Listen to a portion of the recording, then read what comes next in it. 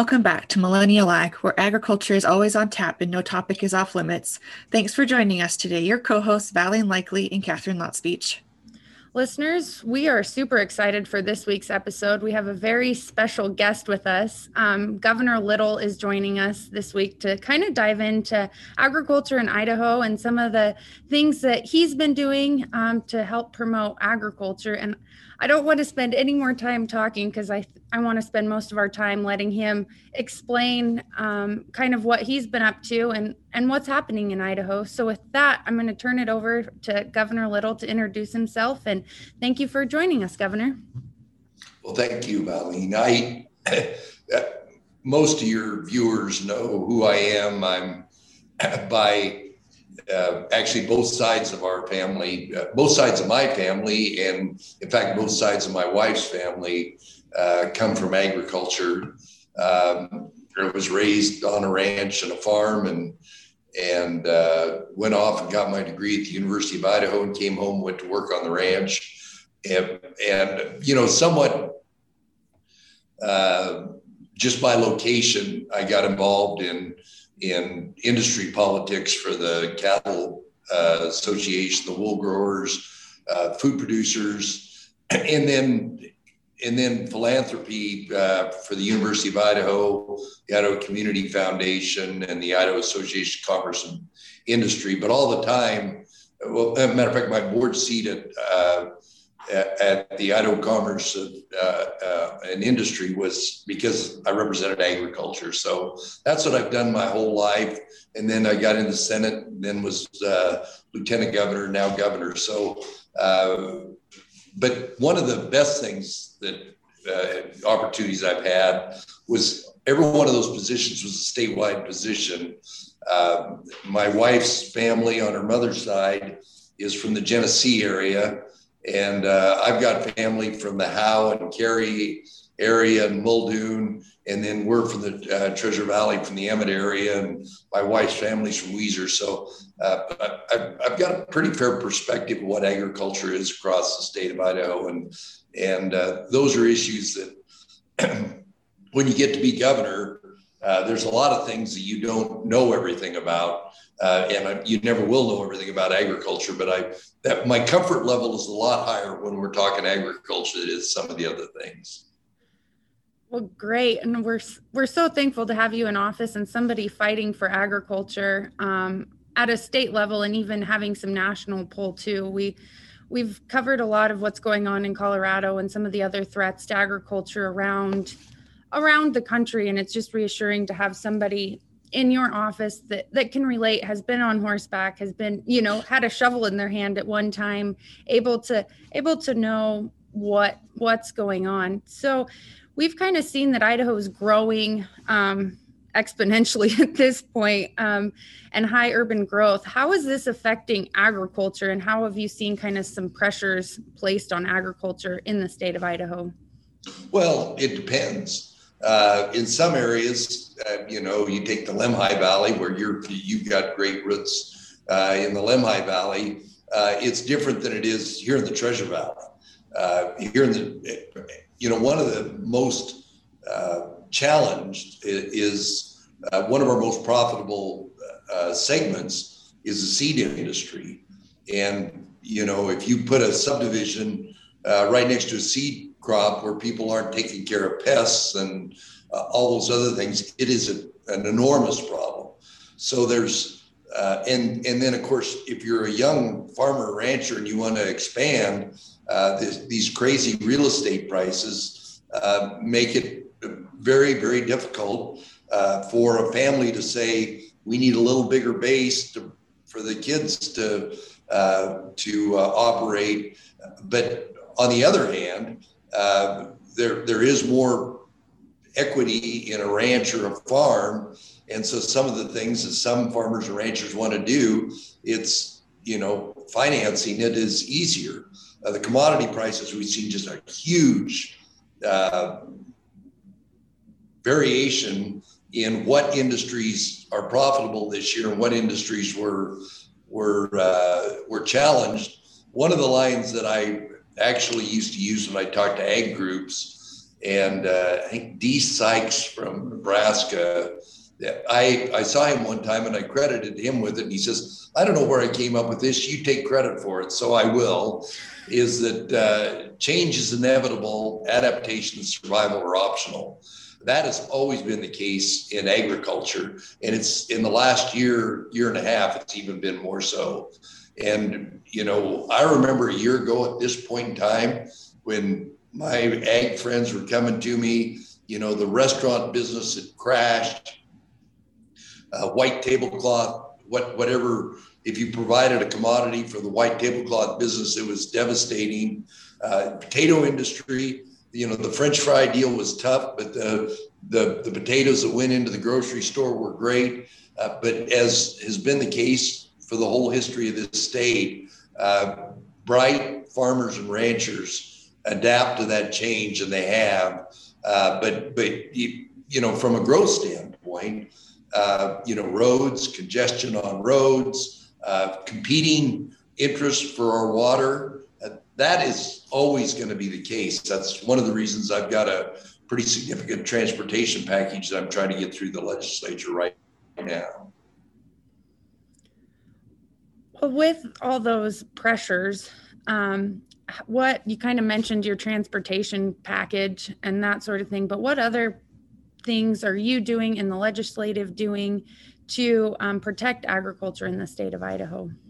Well, it depends, what your challenge is. Where are you in the commodity? How vertically or how horizontally integrated you are.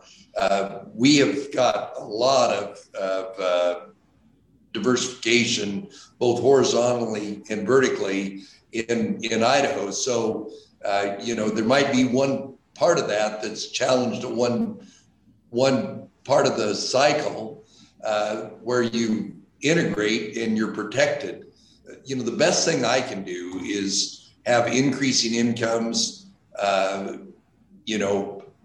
a regulatory atmosphere to where bright farmers and ranchers that want to change aren't shackled to make those changes. They can make those changes. One of the most important things to me is that our kids choose to stay in agriculture and choose to stay in Idaho, which is always a challenge because every day a farmer or rancher makes investments that reduces the need for labor. I look at the way we put up hay today versus the way we put up hay when I was a kid.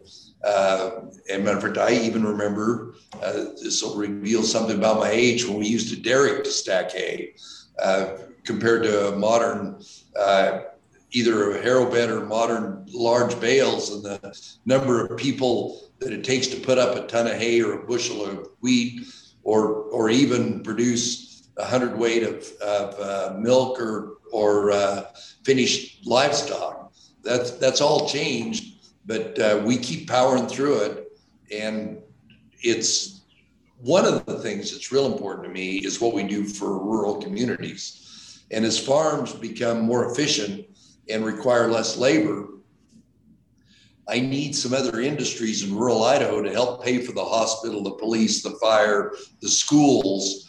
And it also provides jobs for family members or employees in those communities. So there's a nexus between rural development that isn't ag with ag, so that we can keep those rural communities that are so important to agriculture alive and thriving. And that includes roads, schools, broadband capacity. Those are all things we can do. And of course, as I said earlier, a regulatory atmosphere to where, we keep our commodities safe, we keep people safe, we keep our water clean, but we don't overdrive our headlights and put impediments for people to make a profit.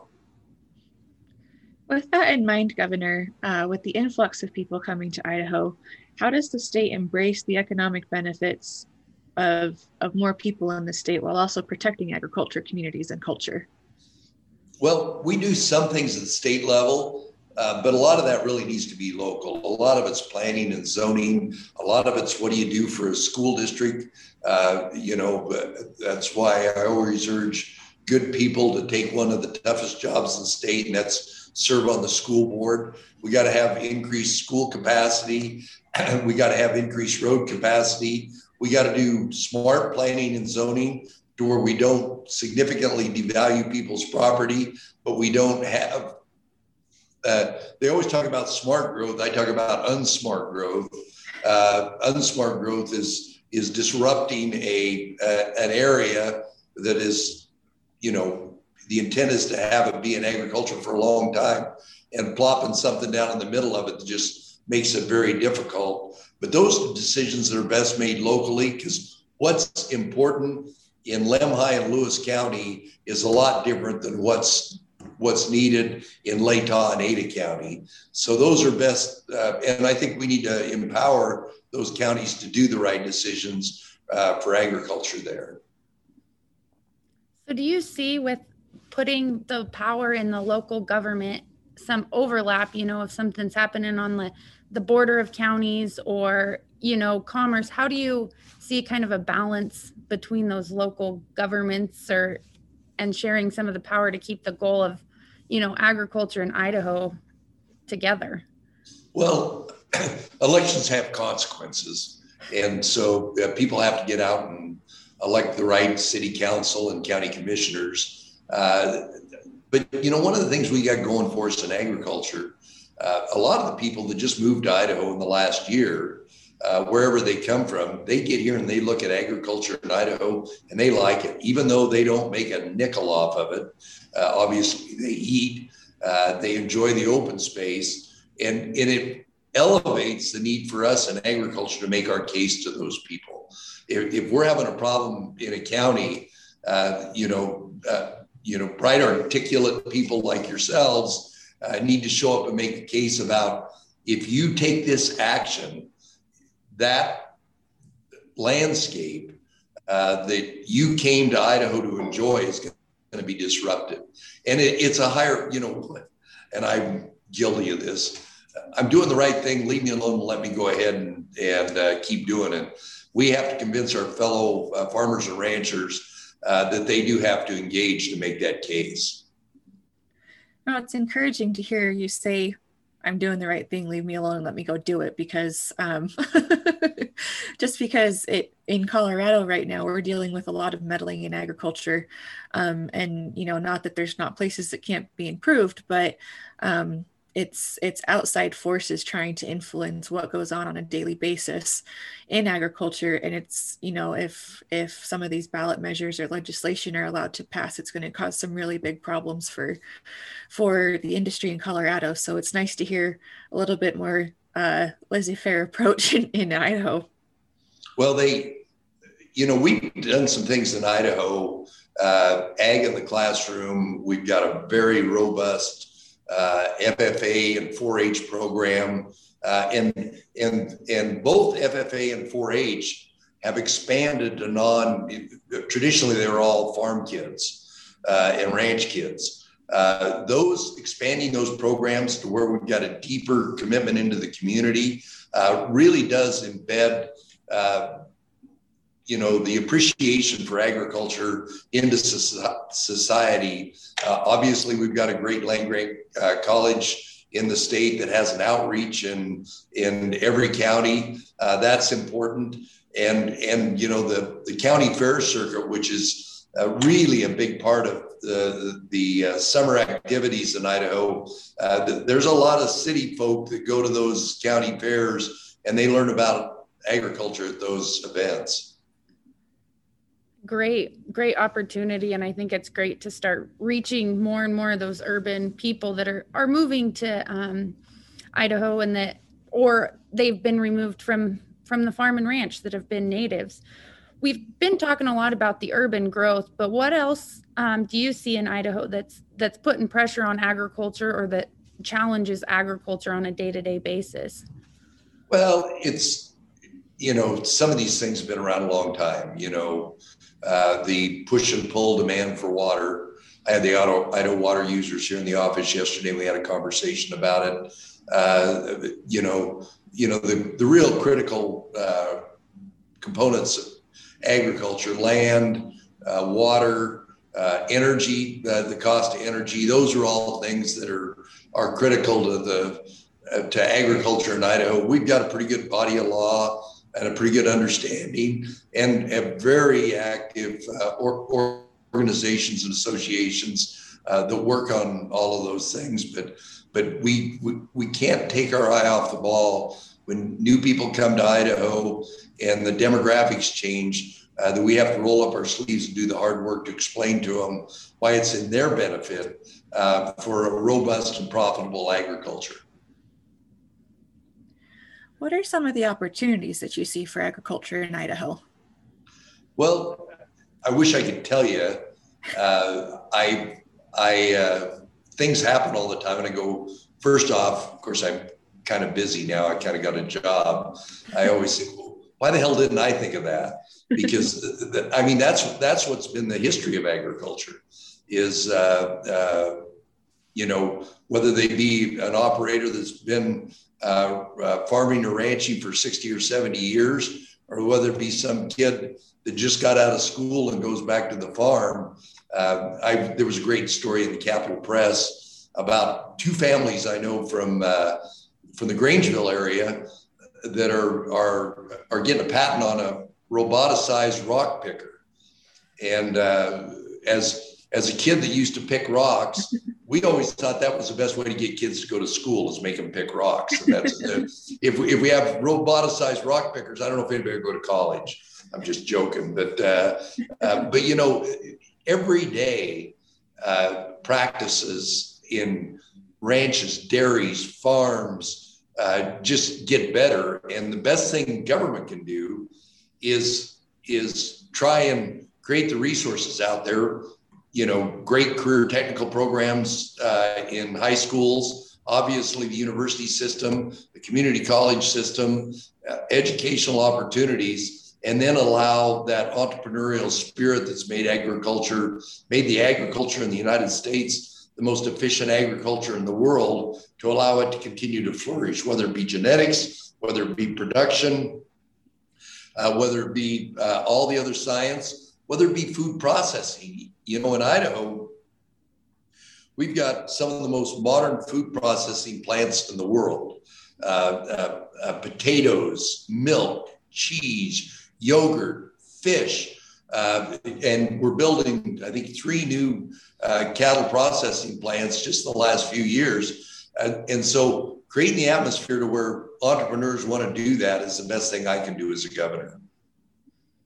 What a refreshing thing. And I think that as, the next generation coming into agriculture, knowing that there's still opportunity here to expand and continue production, but how can young people become involved in ag organizations and make their voices heard so that they can, see these changes or know the opportunities that are present?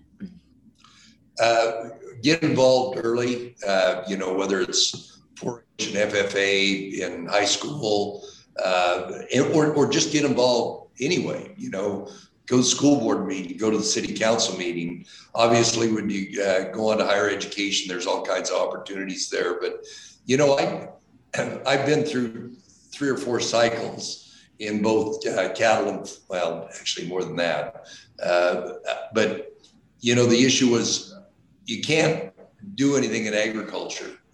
I sold my sheep operation to a guy that started off shearing sheep and didn't have anything.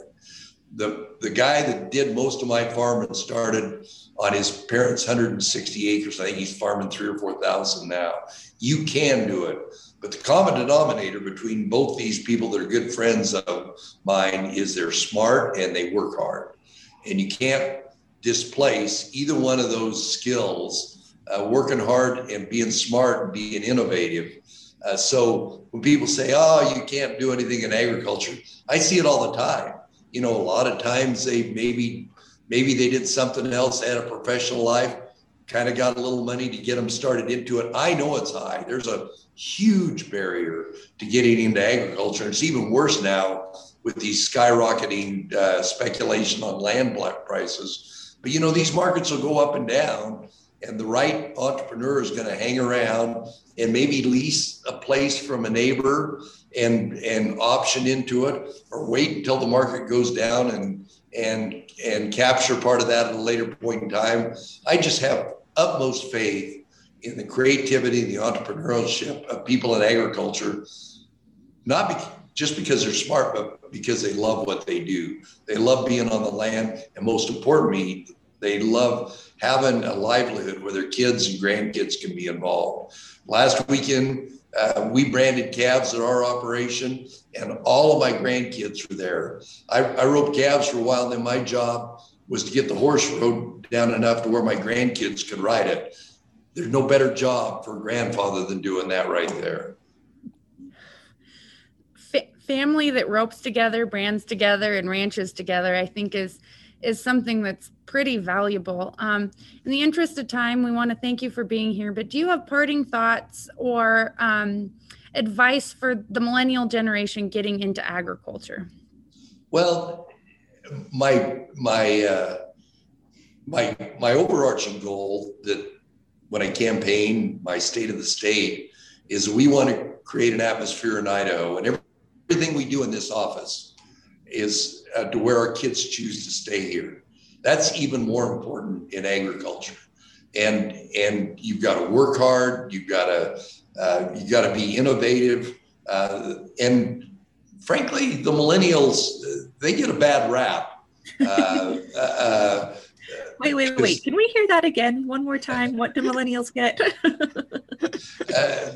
They get a bad rap because they grew up under a different set of circumstances. But look at what's taken place in agriculture with the technology that millennials are the best with. We got a farm that we put in, and when my son was putting in the pivot, I says, how the hell are you going to manage that? And he does it all on the phone. And there are just so many opportunities out there. But the common denominator, no matter what the generation, is being innovative, working hard, learning to work in a team. A lot of that vertical and horizontal integration means you got to get along with whoever is in your vertical or your horizontal integration. But those are all skills that are out there. But the margins in agriculture are low for a reason. The reason the margins for the most part are low for a reason because everybody wants to be in agriculture. If you want to have a higher margin, be the garbage truck driver, and I'll probably just make the garbage truck drivers mad, or we're going to, somewhere else. People love agriculture. They love being outside, and they love the opportunities. So to really be profitable, you got to think of new and better ideas all the time. But that value of being on a piece of real estate for generations, and I mean lots of generations, or being brand new, coming from somewhere else and starting a farm or a ranch, those are all great activities. But because it's such a likable lifestyle, you got to work a little harder if you really want to be successful at it. But I know you can, even the millennials. See, as long as we work hard, we can start shaking this stereotype of millennials and break down some of those barriers that other generations tend to stick on us. But Governor, we can't thank you enough for taking time out of your busy schedule to be with us today. It's truly been an honor and a pleasure to have you.